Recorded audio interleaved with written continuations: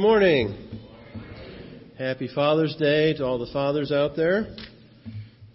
Greetings to those here today and listening on the radio.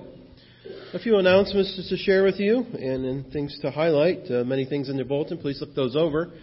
We have about 10 of our youth at Young Life at the present time. Please pray for them and our fearless youth leader who is celebrating her birthday while up there. So think of Tori and her and our kids up in Michigan at Young Life. The Roses, we have 4 of them there. Wedding anniversaries to celebrate this week. Roger and Ruby, is that a misprint? 68 years? Is that right? Oh, wow. Truly a blessing to see how active you guys after being married for 68 years. Truly a blessing. It's great to see. The Longsworths, 53 years. On the 20th. Congratulations, Larry and Becky. Roger and Marilee Eversman, celebrating 61 years.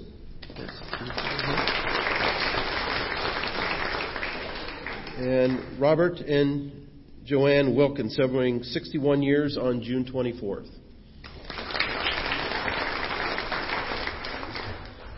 We also welcome back to First Church Wayne and Valerie, who serve in West Asia with Wycliffe.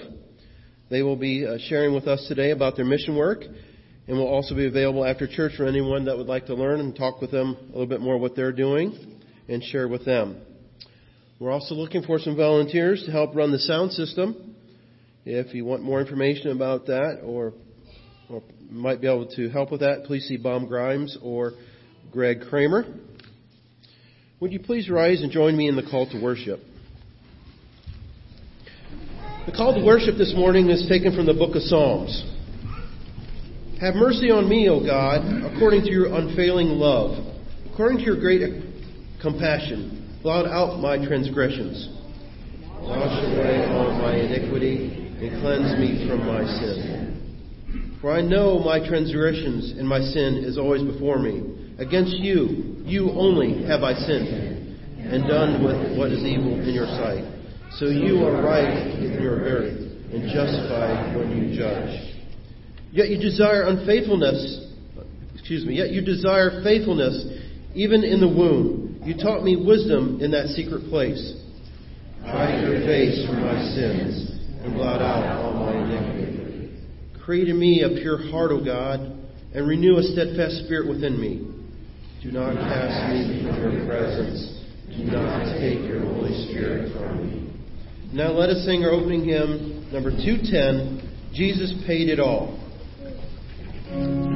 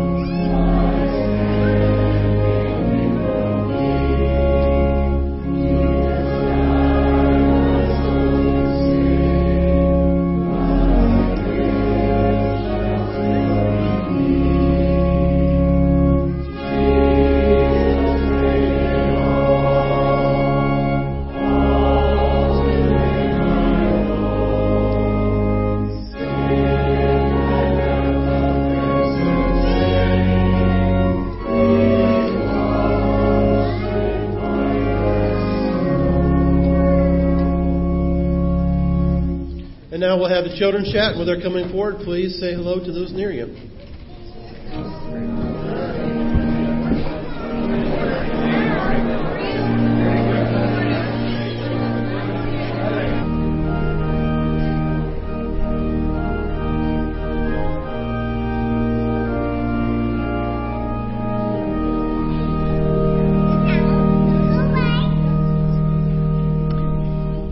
Good morning. So what special day is it today? Father's Day. Father's Day. That's right. Grandpa or Daddy opened his gift after breakfast. Cool. What is your favorite thing to do with your dad? What's your favorite thing to do with Daddy, Josie? What do you like to do with Daddy? Share with him. You like to share with him? What do you share with? Do you share your cookies with Daddy? Do you? Cool.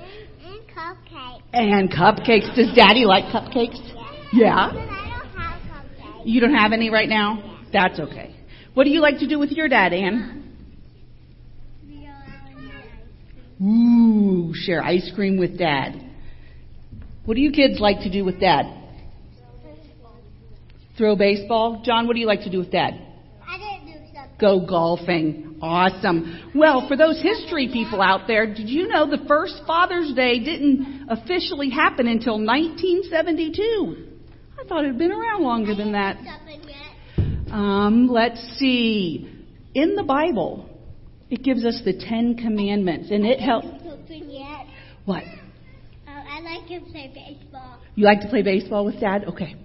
Now, in the Bible, God gave Moses the 10 Commandments, and one of those 10 Commandments says that we're supposed to honor our father and mother. How do we honor somebody? Do you guys have any idea? How do you honor somebody?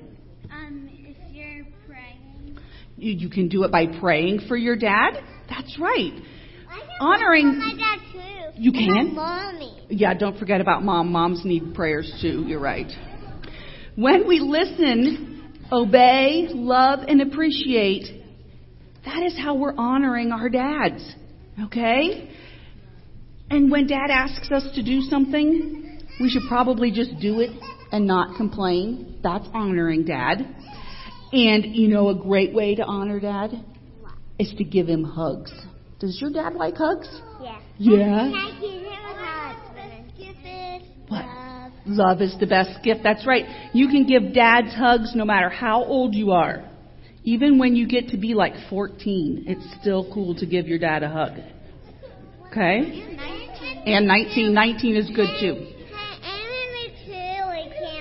And when you're 2, you definitely give the best hugs when you're 2. Okay? But are dads perfect? Is your dad perfect? Well, most of the time dads are perfect, but sometimes they mess up. And part of honoring our dad is forgiveness. You see, because especially if you're the oldest, it's dad's first time around being a dad, and they don't always know what they're doing. So we got to cut them a little slack. Right, Parker? Yeah. Okay. So that's honoring our Father, though, whenever we show forgiveness. Okay? So if a dad asks us to do something, we need to help him out. We need to listen to him. We need to obey him. And we need to love him. And those are things that we do with our earthly father here. But we also have a heavenly Father. Who is our heavenly Father? God is our heavenly Father. Yeah. And he's there watching out for us, and he's there with us all the time too. So on this Father's Day, we have an earthly Father who we can do things with and give hugs and play games with. But we have a heavenly Father who is there watching over us all the time too. Okay? Excuse me. So we need to remember that on this Father's Day, we need to honor our dads. Okay? So let's say a quick prayer for all those dads, and we can't forget the grandpas too. Dear Heavenly Father, thank you for our earthly fathers and grandfathers. Thank you for how hard they work and how they're always there for us. Thank you for our Heavenly Father who is watching over us and keeping us safe.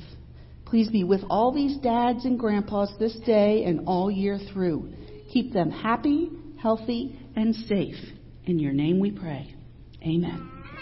Have a great day, guys.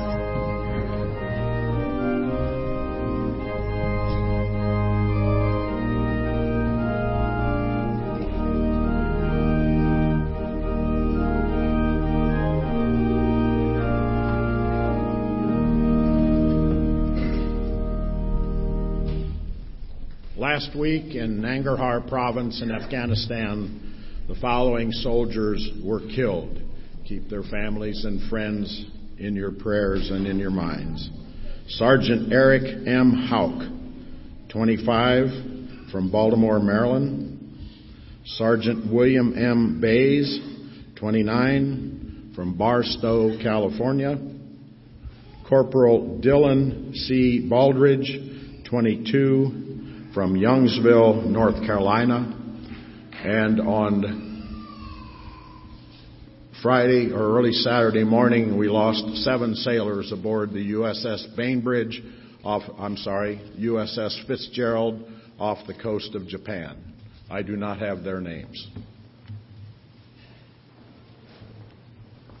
Thanks, Jay. Just want to make a quick announcement before I invite Wayne and Valerie forward to share about their ministry. We just received word right at the start of the service that Gene Rediger passed away this morning. As many of you know, he's been dealing with cancer, and so just wanted to make that known. Right now, I don't have the information in front of me, but it looks like services may be viewing Wednesday evening and funeral possibly Thursday morning. So we wanted to pass that information on and ask you to be praying for Gene's family at the time of their loss. With that being said, I do want to take this time to invite Wayne and Valerie forward. They're here to share about their ministry, and we're going to give them a few minutes. So thank you. Let's welcome them this morning. Good morning. Through several waves of invasions by the ancient Assyrians and Babylonians, many Jews were forcibly removed from their homelands and taken as slaves and prisoners to Assyria and Babylon, which in modern times would be Syria, eastern Turkey, Iraq, and western Iran. They lost everything except their deeply rooted belief in the one creator God, Yahweh. God used that devastating time in Jewish history to export the rituals, customs, and beliefs of the Israelites to many other lands and peoples. Further invasions by the Persians forced many Jews to migrate even further east to present-day Afghanistan, Pakistan, and India. A few months back, while working through some portions of Exodus, one of our co-workers told the following story. The people of our mountain region have this custom. We sacrifice a sheep for a certain festival, but we're told to do it at night and in a hurry, and we must not break any of its bones. We take the blood of the sacrificed sheep and we put some of it on the flap of our tent. We are told that the blood keeps away evil spirits. Where this custom comes from, no one knows. But we know, don't we? Does this sound familiar? The story of the blood on the doorposts. What a wonderful open door for people to fully understand the meaning of Exodus and the sacrificial system, which must have come to them by the Jews who were taken from their homeland and then they, brought to that region and passed those customs on to the local people. God promised Abraham that his descendants would be a blessing to the nations, and he's done that through them. He has blessed the nations. We also see that God has been at work in the people of West Asia long before we or any of our colleagues ever stepped foot there. Please pray with us that as these mountain people begin to understand why they are doing the sacrifices in this particular manner, that they will also understand and accept this ceremony was meant to be a picture of the sacrifice made once for all in the death of our Lord Jesus on the cross, and that he is the Lamb of God that takes away the sin of the world, and by believing in him, they'll have life in his name.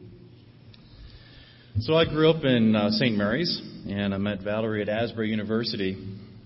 After a few years of youth ministry in North Carolina, we began our training with Wycliffe Bible translators. And 3 years later, we began a Wycliffe assignment in West Asia. So Wycliffe is committed to providing scriptures to all the people groups in the language that they understand best and in the forms that they'll use the most, and which will also help them grow in their knowledge and understanding about Jesus. I'll never forget that first day when our plane touched down on the runway in West Asia. The emotions, the sights, the sounds, the smells, it was all quite amazing. Our boys were nearly 2 and 5, and now they're almost 22 and 25. They're off on their own, and we have a lovely daughter-in-law as well. So just as things have changed dramatically for our family over these years, much has changed for the Lotati people. 20 years ago, the Lotati people had no alphabet. They had no literature in the language. Our linguistic research helped them to develop an alphabet. We trained men and women how to develop and run a literacy program. A little over 10 years ago, the first ever literacy curriculum, which included hundreds of booklets, were designed with their cultural values in mind. Other Lotati productions include 2 dictionaries, a collection of folk tales, a book of poetry, a DVD that contained musical recordings that kind of blended traditional instruments and melodies with some contemporary variations. Very popular among the people there. Also, about 175 preschool children are currently enrolled in a 2-year program. They're representing four different villages. And in this 2-year program, they are learning how to read and write first in Lotati, and then how to apply those skills in learning to read and write in the national language and in English. So I contacted Barry, he's the head of this literacy program, back in April, and I presented to him the idea of translating some portions of Scripture, mostly focusing on biblical characters like Abraham, Joseph, Moses, Ruth, and of course Jesus. And amazingly, Barry agreed. You see, Barry is not a believer, and neither is anyone on his staff. Fortunately, we're not the first ones to be in such a situation. We know of colleagues who are working with translators who are not believers. But think about it. Working at a computer, in depth, with the Scriptures, day in and day out. What a glorious opportunity God has to work in the hearts of the translator and others that are involved in the process.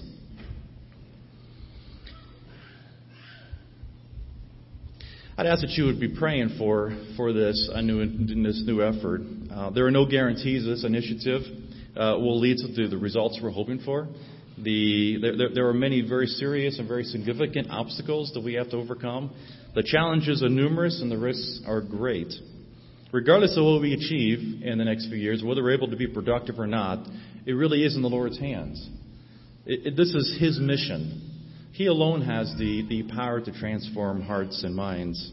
But because of what we've seen Him do in us and through us and in these communities and the doors that He's opened, we are absolutely confident that He will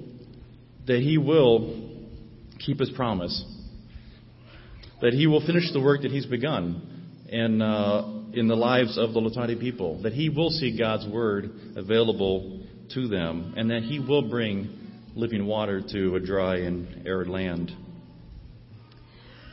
We're so thankful to the way that you, our family in Christ here at First Church, have been ministering to us and partnering with us in the Lord's work in West Asia.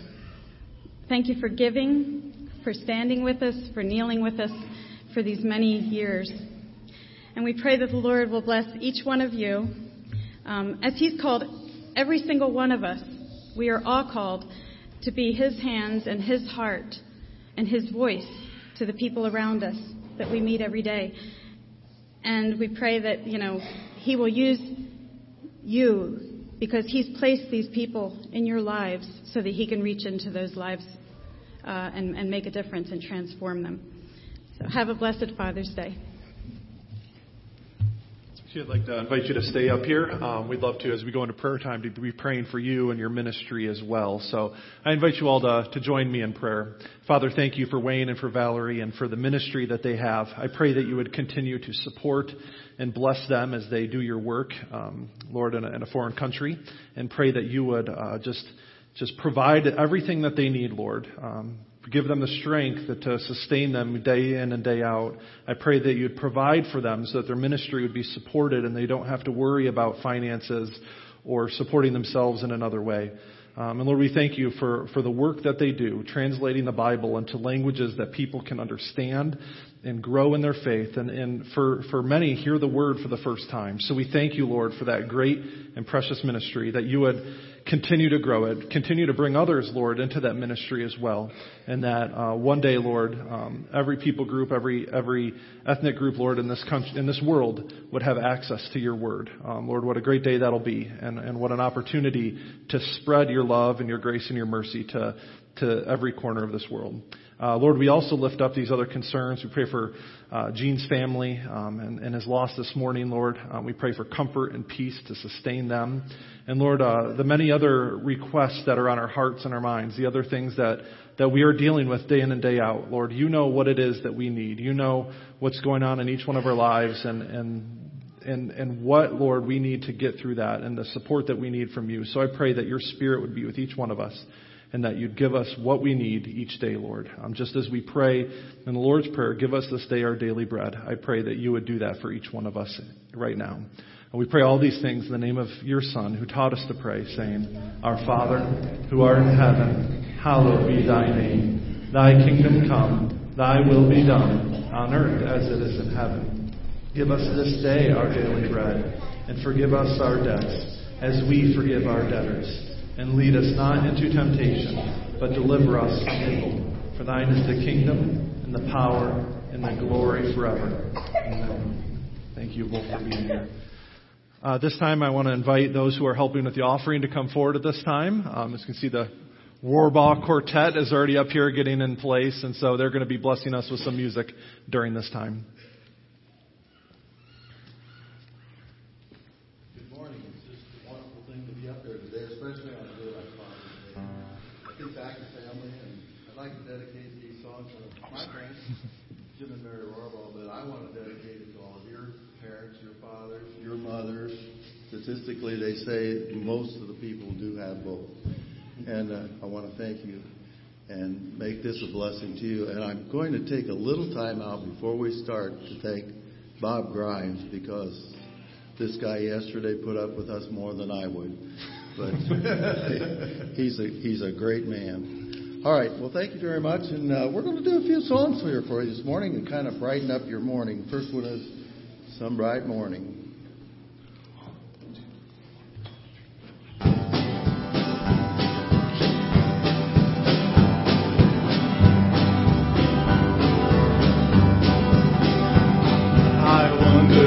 So aimless, life filled with sin, and I wouldn't let my dear Savior in. Then Jesus came like a stranger in the night. Praise the Lord, I saw the light, I saw the light, I saw the light. No more darkness, no more night. Now sorrow is inside. Praise the Lord, I saw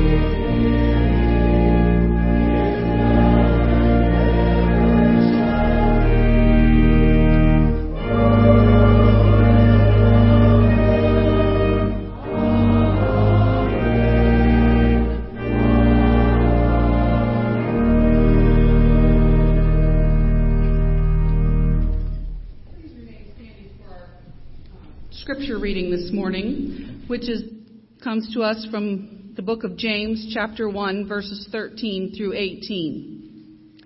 When tempted, no one should say, God is tempting me.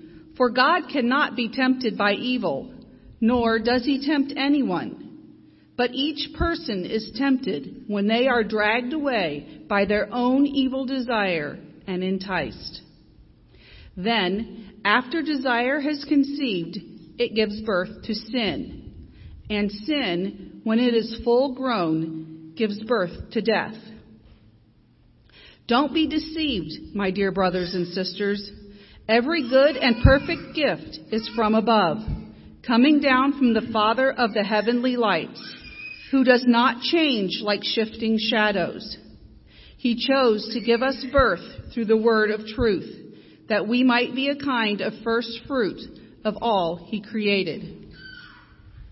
And now if you would open your hymnal to number 201 and join us in singing Grace Greater Than Our Sin.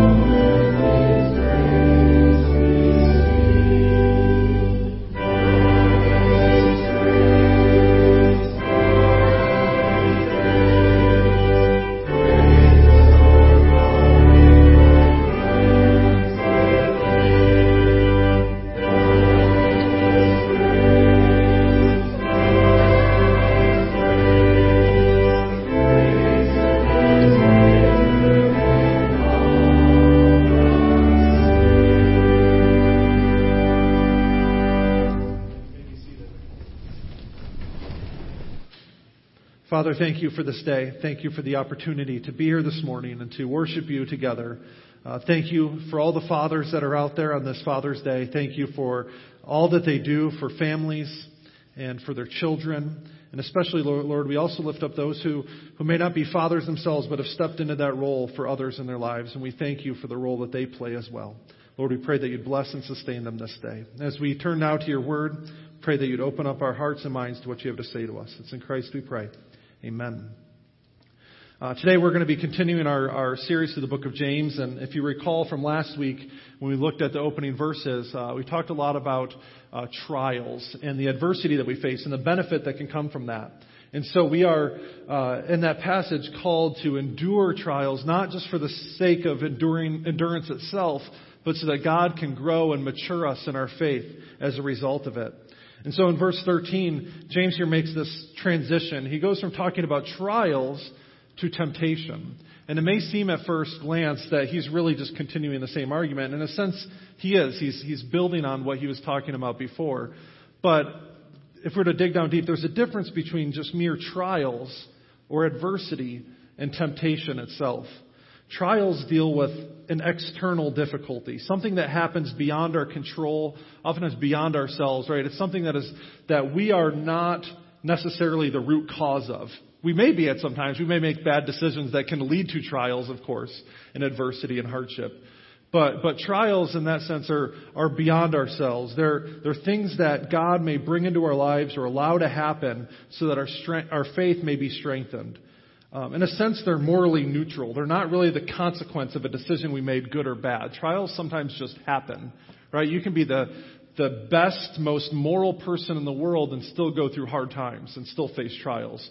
You could be the worst person in the world and have a life of ease where you face very few difficulties or adversities, right? So trials are not necessarily the result or the consequence of our moral life. There's a story in John chapter 9 about this blind man that Jesus and his disciples encounter. He had been blind since birth, and everyone knew it, and his disciples took this opportunity to kind of question that thought. Right? They turned to Jesus and asked him, now, why is this man blind? Right? Was it his fault? Was it a sin of his parents that he was born this way? Right? They understood that the world worked in a sort of a cause and effect sort of way. He was blind, so therefore he must have done something wrong to deserve it, or his parents must have done something wrong to deserve it. Jesus takes that opportunity to strike down that mindset, and Jesus says, this man is not blind as the result of his sin nor his parents, but he's blind so that God may be glorified in and through him. And Jesus takes that opportunity to then heal him and restore his sight. And of course, God is glorified, and there is praise given to God as a result of it. And so there's an example right there from Scripture that of a trial this man had dealt with his entire life, but yet it was not the result of some moral failure on his part. An example in our day may be someone who loses their job because of company downsizing. Right? That's a trial that someone may face. They may have been the best employee in that company, but because of the economic issues, because of the company needing to downsize, they may or may not lose their job. Right? So that's not the result of their work necessarily, but the result of the consequence of the need to downsize. So that's an example of a trial. But temptations are a little bit different. Temptation is that internal enticement to sin.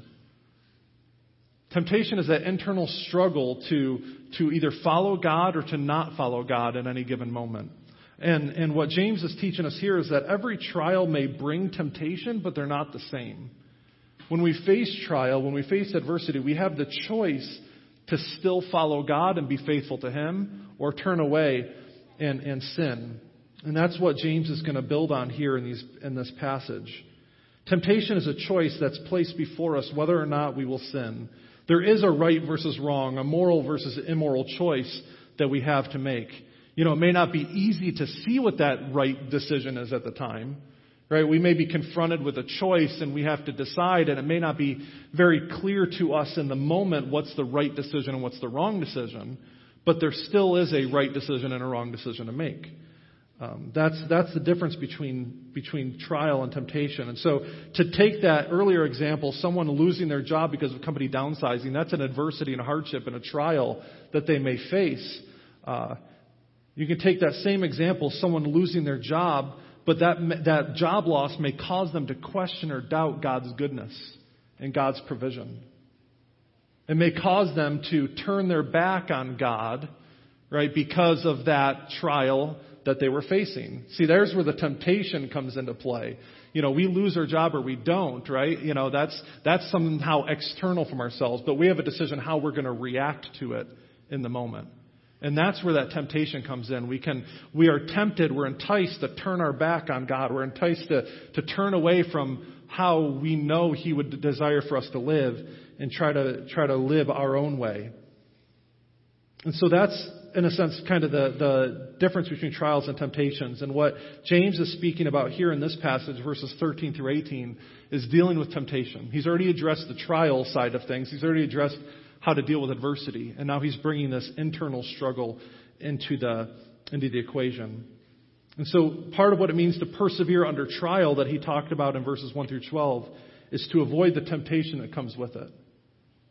Part of what it means to stand strong and endure so that our faith may be mature and complete is to know how to handle those temptations that come with those trials that we face in life. And so that's where he's going with this passage. And so the first thing he's encouraging us to do is to not buck responsibility, to not take the responsibility of temptation and sin and place it on someone or something else. We have a natural tendency to push responsibility off of ourselves and onto someone else. Take example, the Garden of Eden, right? That first sin that Adam and Eve committed, right? When God confronts them with the reality of their sin, what was their first response, right? They didn't own up to it completely, right? Adam says, it's not my fault. You gave me this woman, right? And she's the one that gave me the fruit. And then Eve turns and says, well, it's not my fault. This serpent came and told me all about it, right? Their initial reaction wasn't to own up to their sin, but to turn and push that responsibility off of themselves. And we have a natural tendency to continue to do that. And so while God may allow or even bring trials or adversity into our lives, James makes it clear that God doesn't tempt us. God does not tempt us to then sin as a result of that. You see, it's because God is holy. And that's a term that we hear all the time, right? God's holiness. What that means is that God is undivided. He's one. He can't, He's not going to give us new life and give us good gifts and then turn around and tempt us to turn our back on that. God's holiness means that He cannot be in the presence of evil. Evil cannot be in His presence. So He's completely and wholly good. Therefore, tempting us to do evil and to sin would go against His very nature. Right? God's not going to dangle that fruit in front of us in order to tempt us to sin, right? That would go against who He is. God cannot hold us accountable to His holy, perfect standard if He's the root cause of our failure not to keep it. Does that make sense?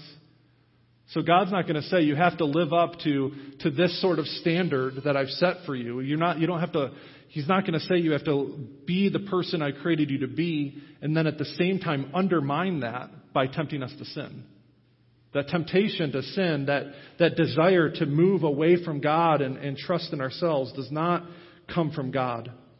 And so we shouldn't push that off of ourselves and blame God for the temptation and the sin that we experience in our lives. Another temptation that I think is very real, but he doesn't necessarily get into in this passage, but I think it's important for us to bring up, is the temptation to blame the enemy or the devil for our sin. Right? This idea, well, they wouldn't have sinned in the garden if that serpent hadn't come along and tempted them, right?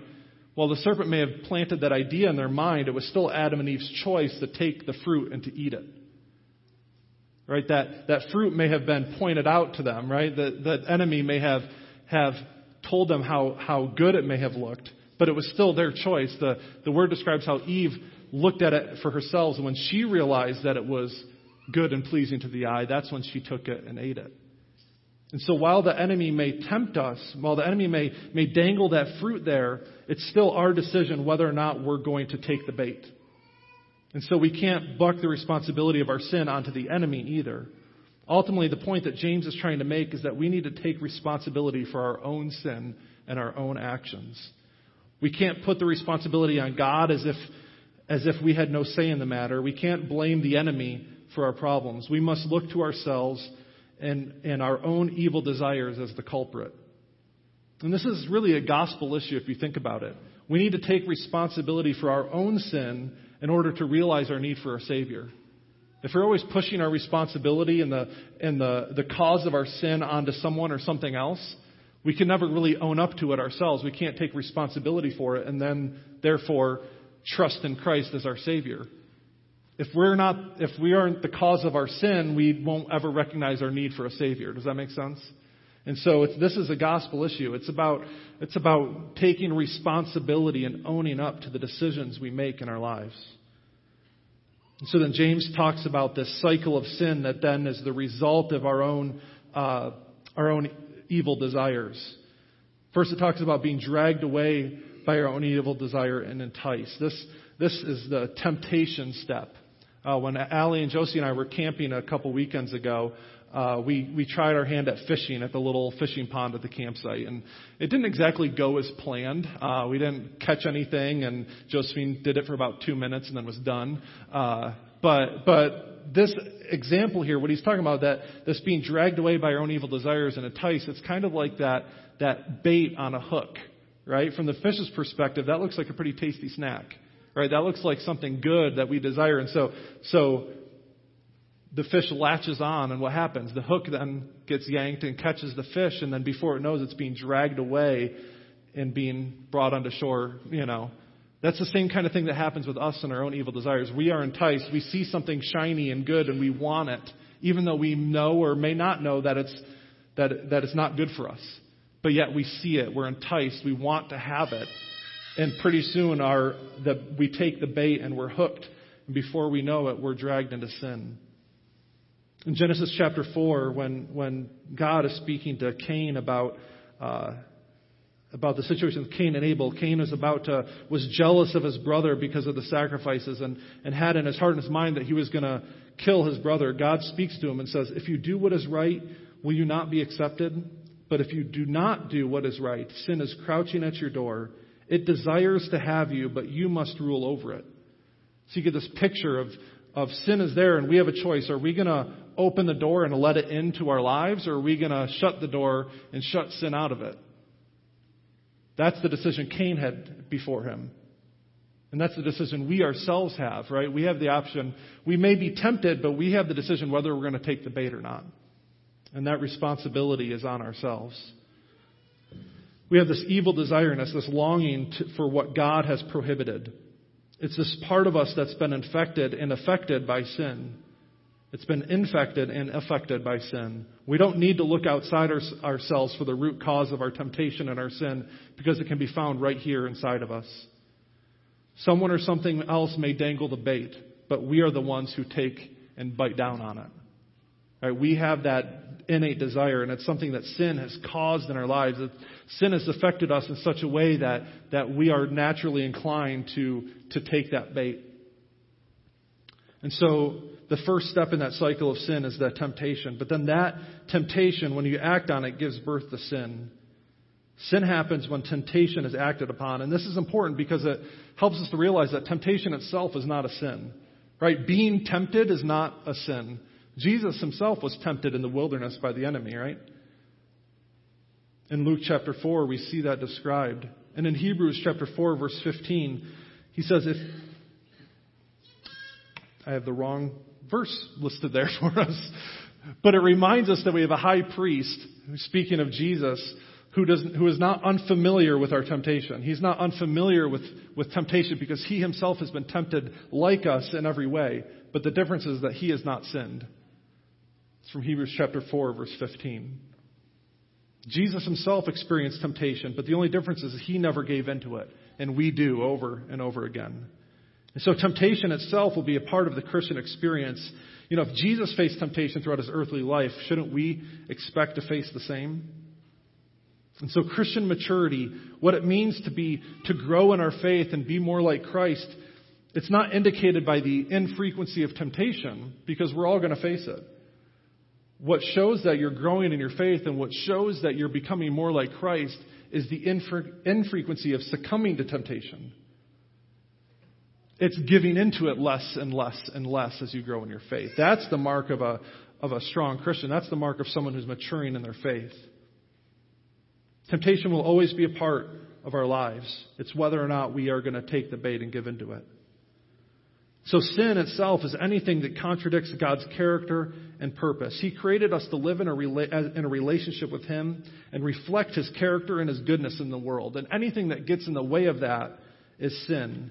I think we often have too narrow of a view of sin as something bad that we do, but sin is much more encompassing than that. It includes our thoughts, our words, as well as our actions. It's things that we've done and things that we've left undone. It includes our motivations. We can be doing the right thing for the wrong reason, and that's still sin as well. And sin can also be intentional and unintentional. We can do things on purpose that we know are wrong, and we may do things that we, on accident, that are still wrong, and that are still sin. And so we cannot experience God's grace and forgiveness if we're unwilling to acknowledge that in our lives and unwilling to acknowledge our responsibility for it. And so we are tempted. Then when we act on that temptation, that is sin. And then when we sin, when we act on that, that then gives birth to death. The natural result of sin is spiritual death. Romans 3:23 said all have sinned and fallen short of the glory of God. And a few chapters later, in chapter 6, verse 23, Paul says that the wages of sin is death. Spiritual death is separation from God for eternity. And so that's the natural consequence. That's what we've earned for our sin and our part in that. And I think spiritual death also includes the hardening of our heart now. As we sin, as we continue to give into temptation and sin, our heart becomes hardened more and more and more. And I call this the cycle of sin because what happens is, as we do that, as our heart becomes hardened, it becomes easier the next time we face temptation to give into sin. And then our heart becomes a little bit more hardened. And then the next time we face temptation, it's even easier to give into that temptation the next time. And so as you go down the cycle, it's like a downward spiral. The more we give into temptation and sin, the more hardened our heart becomes, and the easier it is to then give into temptation again the next time. So if we just were to cut off our conversation here, that would be some pretty bad news. It seems pretty hopeless to be lost in this cycle of sin. But we see here that James talks about how that cycle of sin can be broken. God is a good, loving Father who can break that cycle of sin in our lives. Instead of tempting us to sin, God gives us only what is good and beneficial. And it's His good, not ours. Sometimes we get a little confused about that. We may not see the good that God gives us in the moment. We may be upset about it, but yet God is the one who is good. And we must trust that what He gives us and what He does for us is for our ultimate good.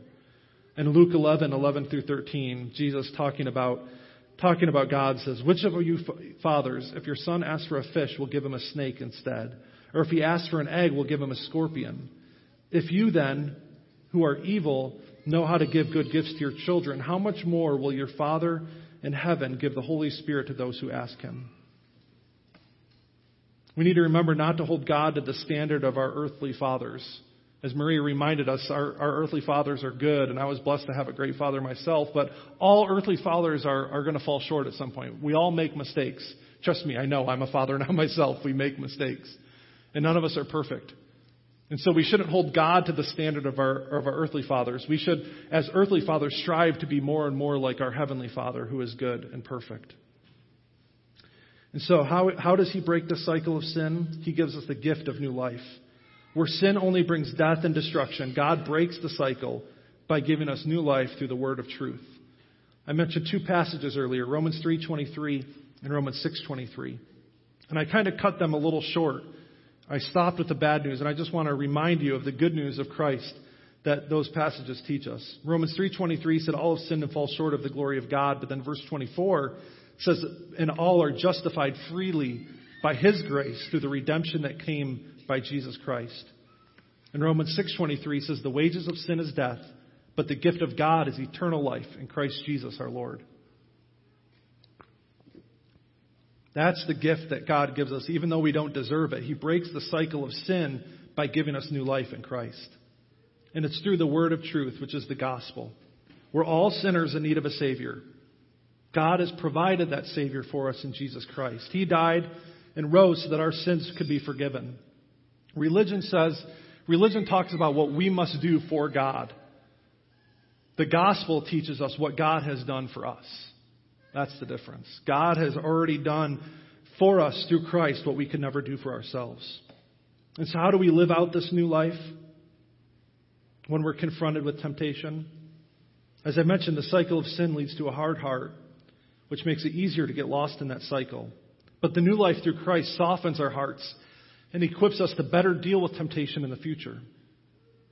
So what we can do is we can follow Jesus' example, and first we can allow Scripture to speak into our lives. In Luke 4, every time that the enemy tempted Jesus, Jesus responded with Scripture.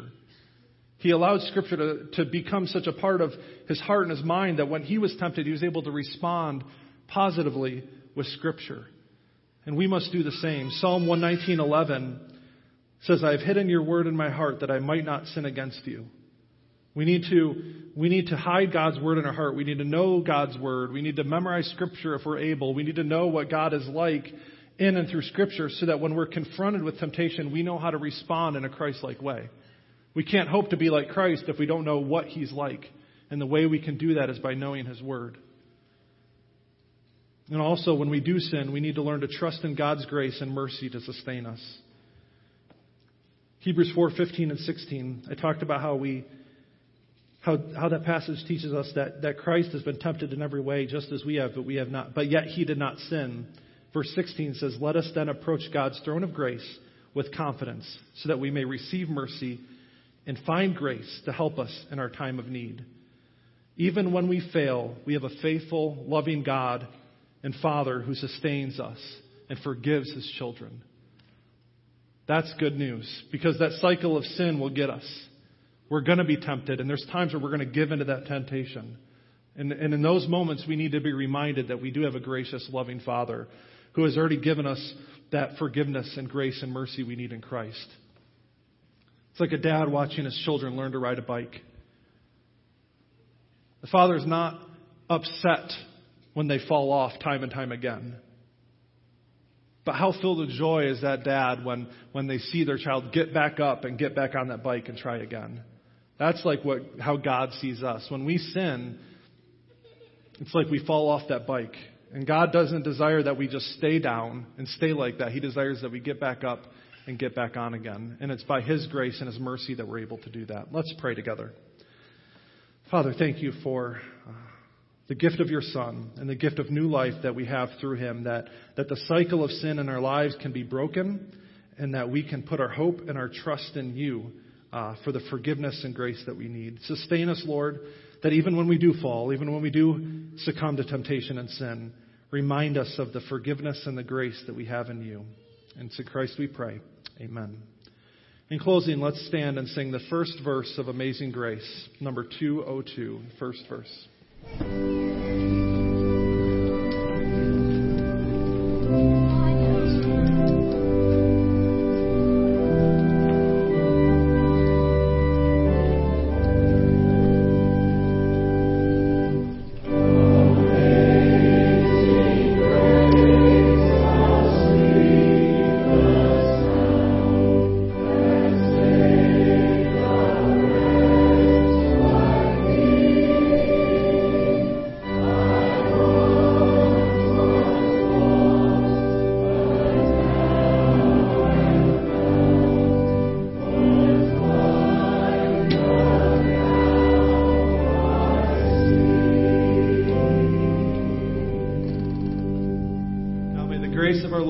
Christ, the love of God, and the fellowship of the Holy Spirit be with you all. Amen.